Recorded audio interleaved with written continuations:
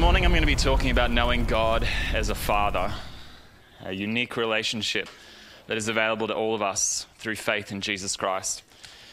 So I'm just going to start by reading the Lord's Prayer found in Matthew chapter 6.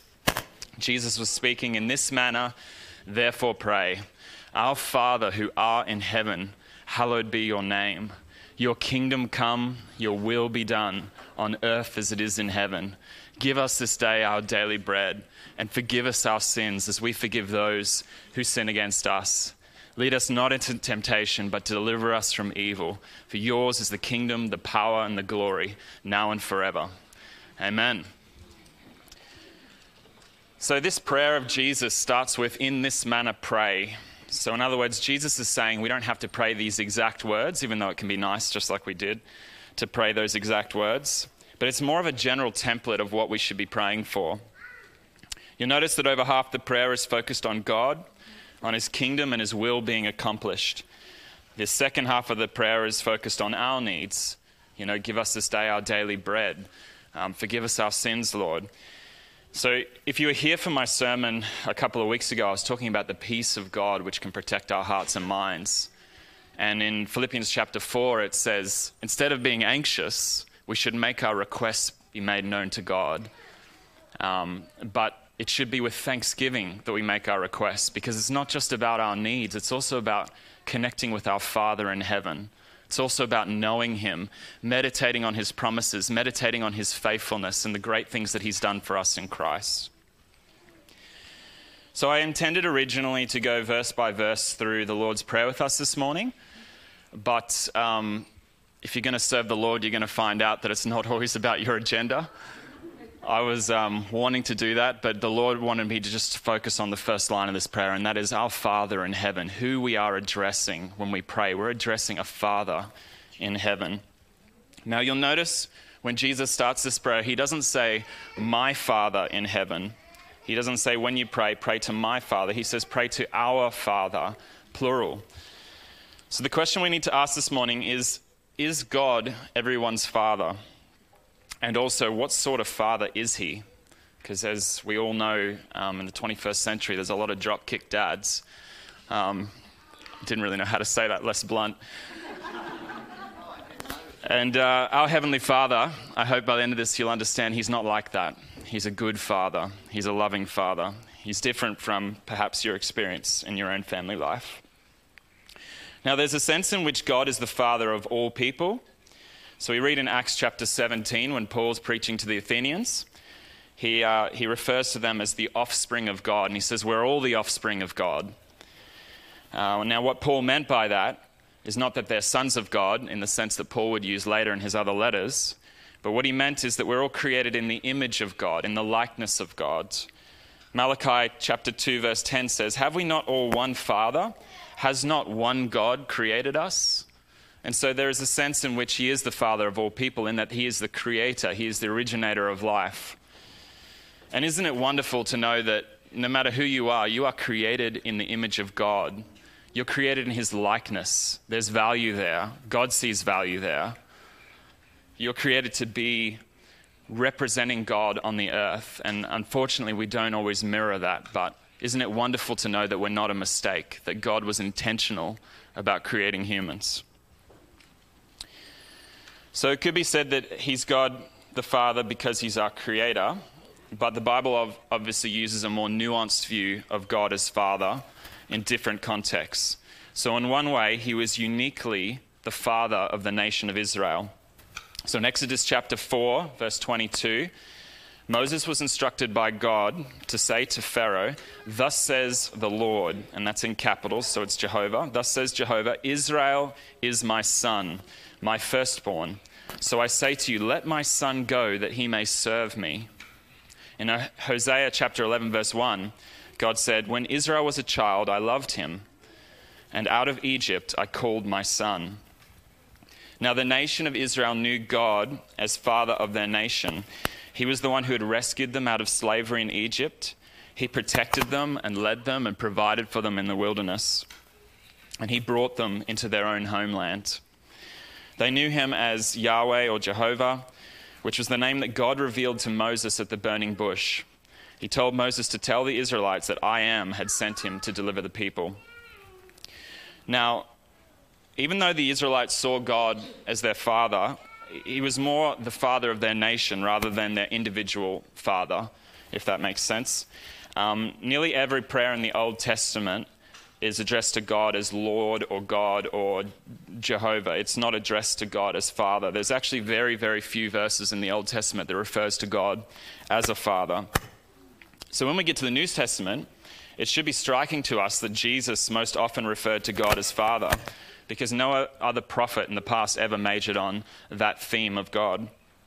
So for example, in John chapter 17, when Jesus was praying in the garden, it says on 6 different occasions in that John chapter 17 passage that Jesus addressed him as Father.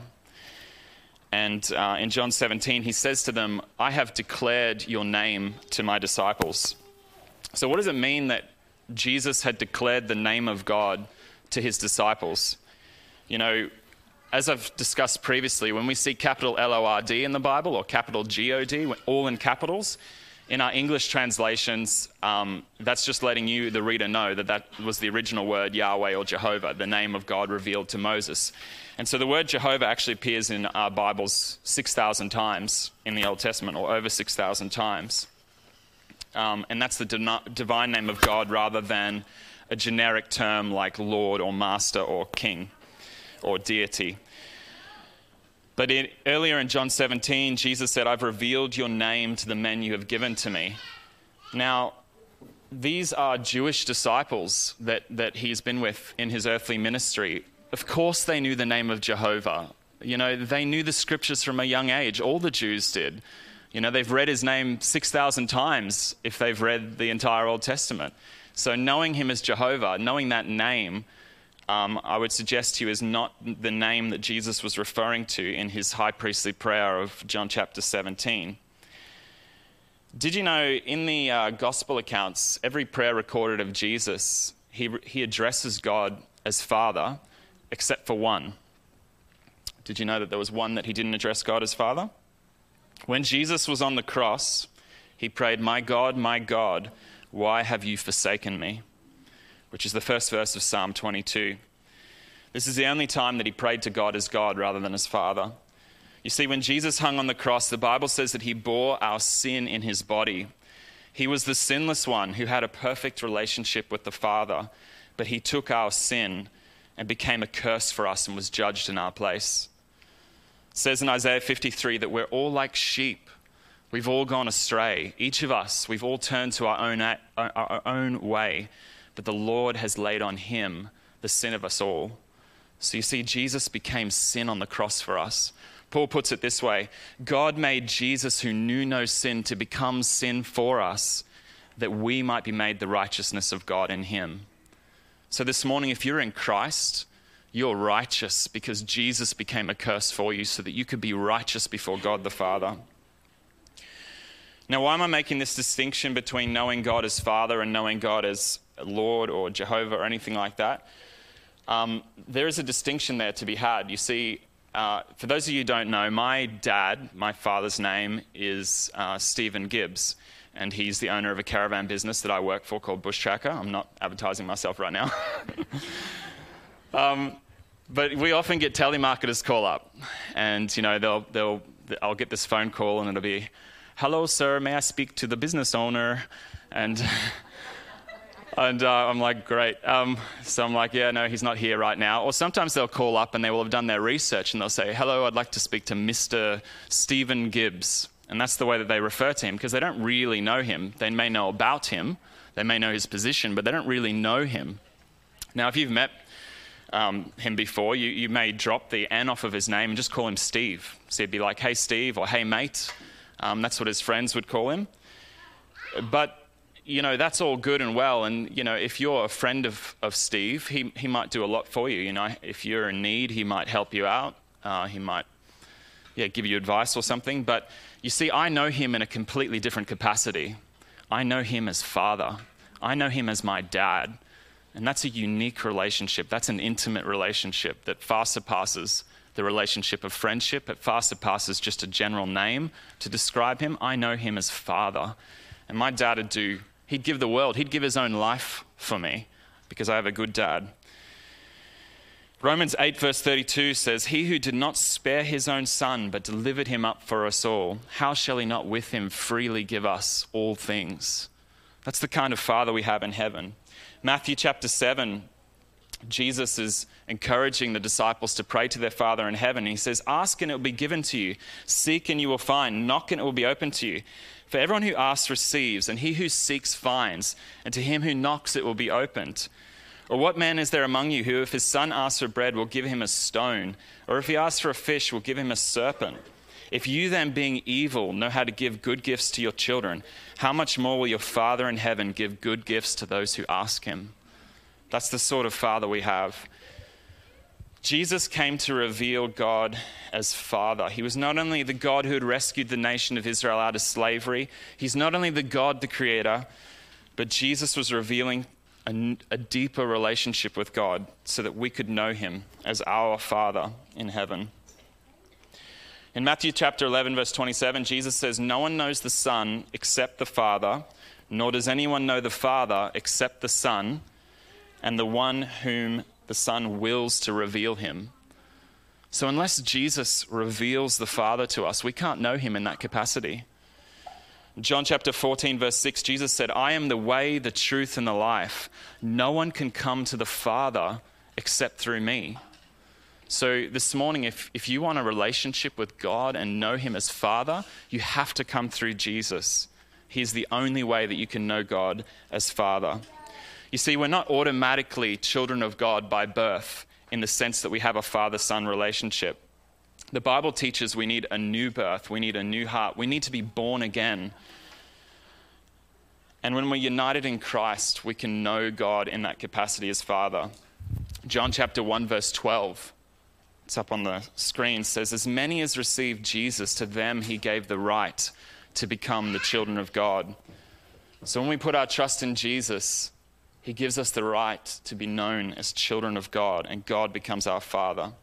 As it says in Galatians 3:26, for you're all children of God, or you're all sons of God through faith in Jesus Christ. Now, the Bible often uses the language of adoption to talk about this relationship transfer that takes place. In Romans chapter 8, it says, as many as are led by the Spirit of God, these are the sons of God. For you did not receive the spirit of bondage again to fear, but you received the spirit of adoption, by whom we cry out, Abba, Father. The Spirit himself bears witness with our spirit that we are children of God. And if children, then heirs, heirs of God and joint heirs with Christ. Now, ladies, I would like to address you this morning for a brief time. The authors of the Bible are not being sexist when they call you a son of God. Just in the same way that we men have to deal with the fact that Paul calls us the bride of Christ. So we need to understand that there are gender distinctions there to show us something unique that would have made sense to the first century listeners. So I was reading a Bible commentary yesterday that explained it really well, so I'll just read it to you. In the Roman world of the first century AD, an adopted son was deliberately chosen by an adoptive father to perpetuate his name and inherit his estate. He was in no way inferior in status to a son born in the ordinary course of nature. Under Roman adoption, the life and standing of the adopted child changed completely. The adopted son lost all rights in his old family and gained all new rights in his new family. The old life of the adopted son was completely wiped out, with all debts being cancelled, with nothing from his past counting against him anymore. Isn't that wonderful? No matter what family tree you've been a part of or are currently a part of by birth, by natural birth, by new birth through trusting in Christ, you're united to the God of the universe who becomes your Father, who wipes away your debts and adopts you and calls you his son. That status of firstborn son made a lot of sense to the Jews as well, because we read in Deuteronomy that the firstborn son was the one who received the double portion of the inheritance. It was the highest place of honor in the family to be born as a firstborn son. So whether male or female listening to that good news message in the first century, they heard the news that God wasn't just going to treat them like any child. he was going to treat them like a firstborn son. Isn't that wonderful? And we're going to see later, he's going to treat you in the way that he loved Jesus Christ specifically as his firstborn son. So the Bible uses these gender distinctions to describe something unique about God and his relationship to us, which is why the Bible also calls God a father and not a mother. Again, he's not saying that God is biologically a male or anything like that. It's trying to show us something about the attributes of God. You see, the traditional role of a father is to protect, to lead, and to provide for their children. Now, unfortunately, your earthly father may not have modeled that well, but your heavenly Father is perfect in his love. Now, some of you are going to struggle with this concept, this idea of God as your father, because you haven't had it modeled for you in your own lives. You know, some of you have had fathers that have abandoned you. Some of you who have had fathers who have just come home from work and sat on the couch and just watched television instead of spending time with you. They were absent fathers. They were abusive fathers when they should have been protecting you. I don't want to labor this point, but we all know that a lot of earthly fathers have failed their families. They've failed to love them. They've failed to model the Heavenly Father for their children. And if that's been your experience, I just want to say that I'm really sorry. I'm really sorry that was your experience. But this morning, I want you to hear that there is a God in heaven who's not like that. He's the true dad for those who've had dads that have let them down. Psalm 68 verse 5 says, "A father to the fatherless, a defender of widows, is God in his holy habitation." A father of the fatherless and a defender of widows. That's the God we serve. And I know some of you in this room, that's going to mean something to you. It really is, because God told me to preach on his fatherhood this morning. It wasn't what I wanted to preach, but it was something that someone or a number of you needed to hear, that God is a father to the fatherless and a defender of widows. Now, no matter what your experiences were with your earthly parents, you don't have to feel like an orphan this morning. You don't have to feel like you come from a cursed family line. So let's spend the rest of this morning looking at what God the Father is like. The first thing I want to bring up is God the Father is like Jesus.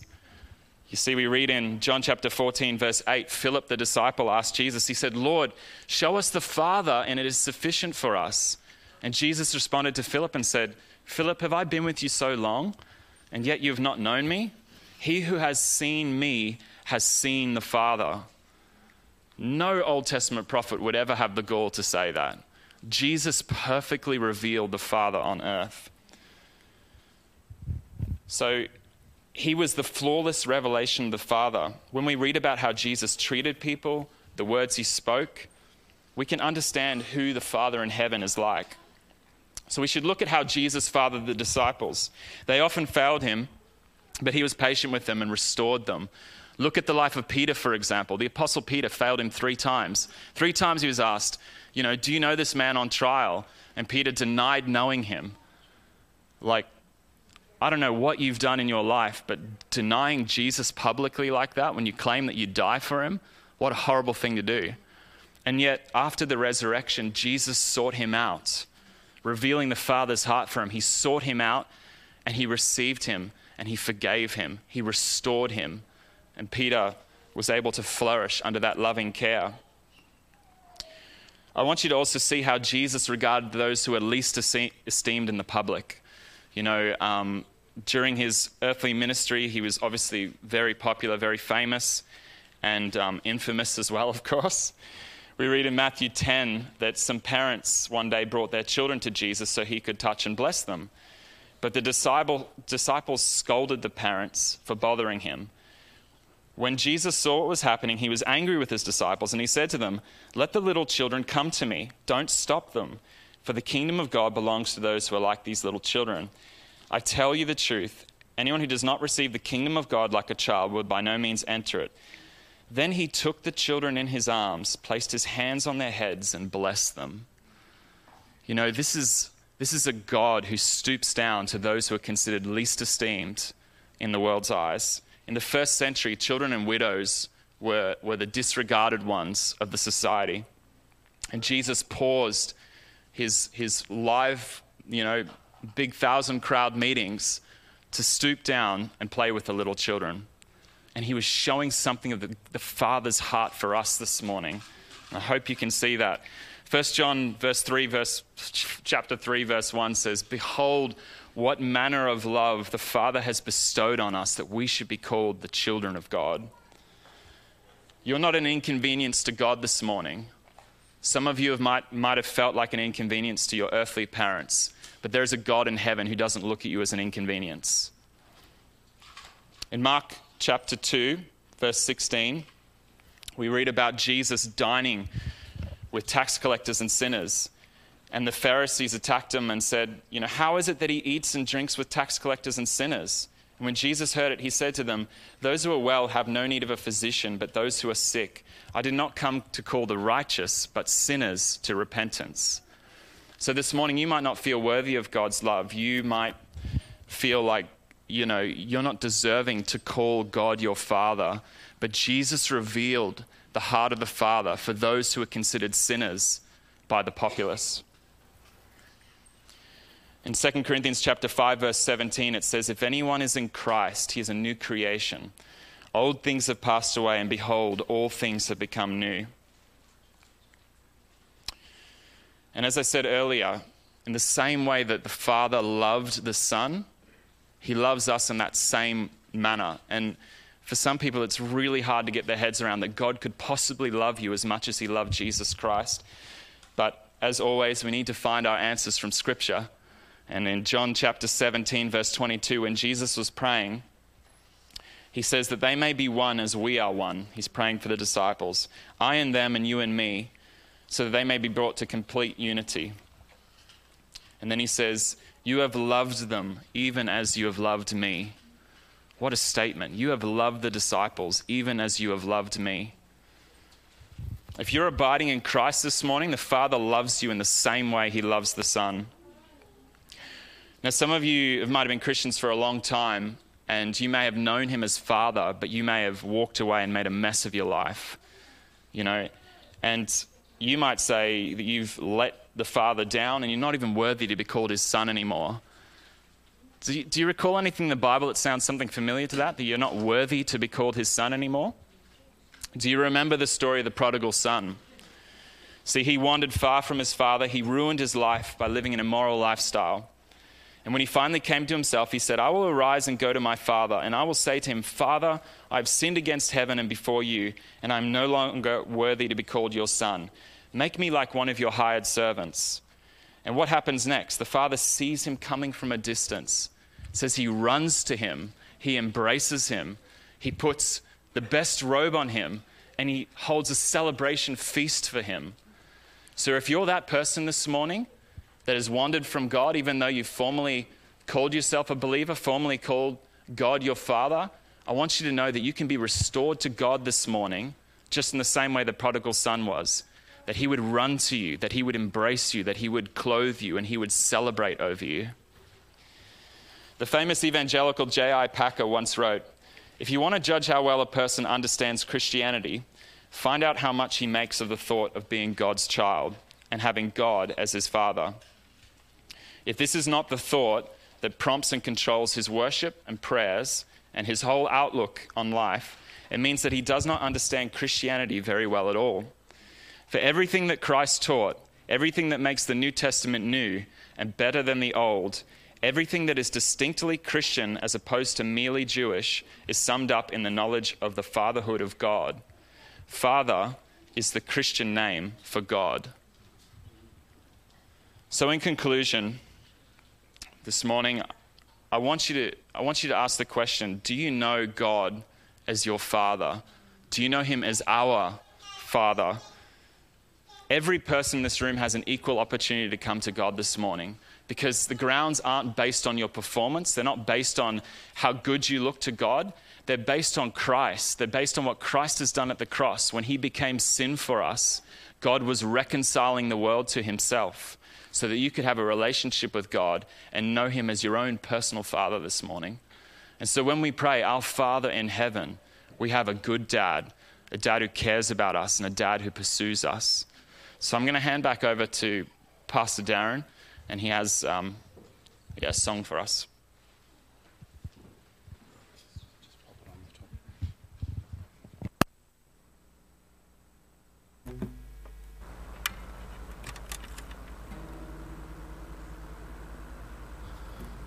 A morning of relationship, which is very interesting. I heard the story told of a single mum in South America who had a daughter, and the daughter hit teenage years. How many of you know they're fun?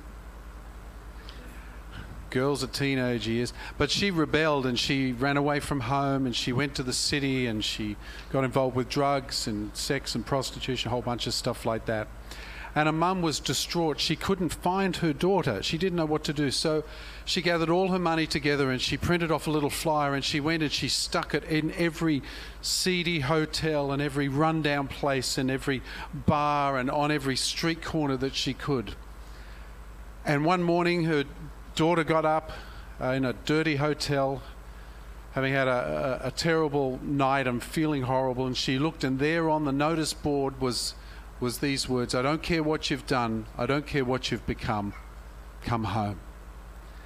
And that's, I believe, the Lord's message to you today. It doesn't matter what you've done, doesn't matter where you've been, doesn't matter what's gone on, that God loves you as a father and his arms are outstretched to you this morning and he's saying, come home. It's time to come home. And some of you have been running from him for a long time, and some of you are still running from him. But I tell you, right this morning, as the prodigal's father was there with his arms outstretched, as Josh shared with us, it's time for you to come home. So I'm going to ask you to just close your eyes. This is a song I've sung in concerts and so on all around the world, but I've kind of redone it a bit, and it's a really special song to me. And it's a special message to us this morning. So just close your eyes, just concentrate on him.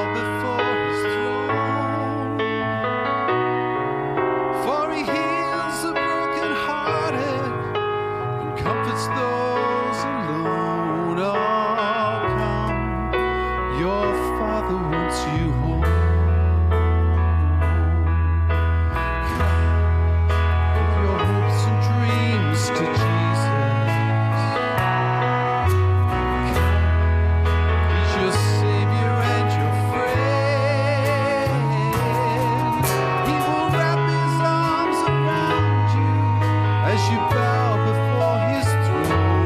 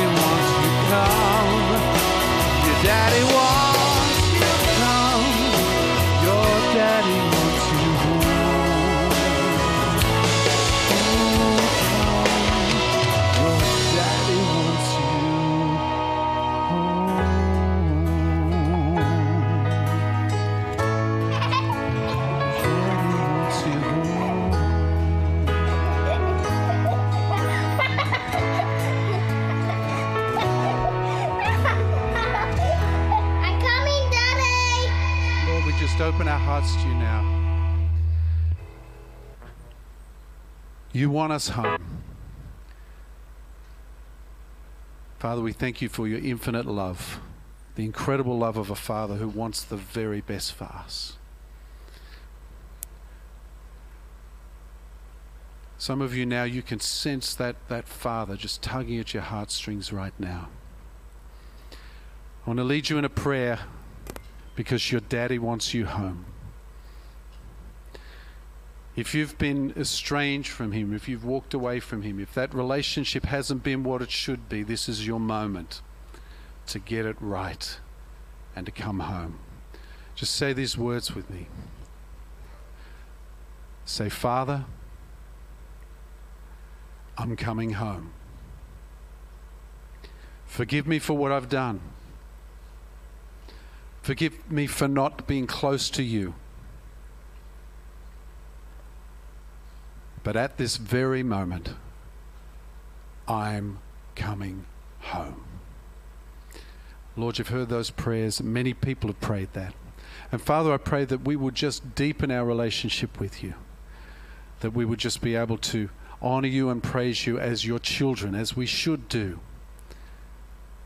And Lord, into your hands we commit our spirits, that we might truly be sons and daughters of the King of Kings. And if you're the King of Kings and we're your sons and daughters, what does that make us? Princes and princesses. Lord, I pray that we would live like royalty. In Jesus' name. Amen.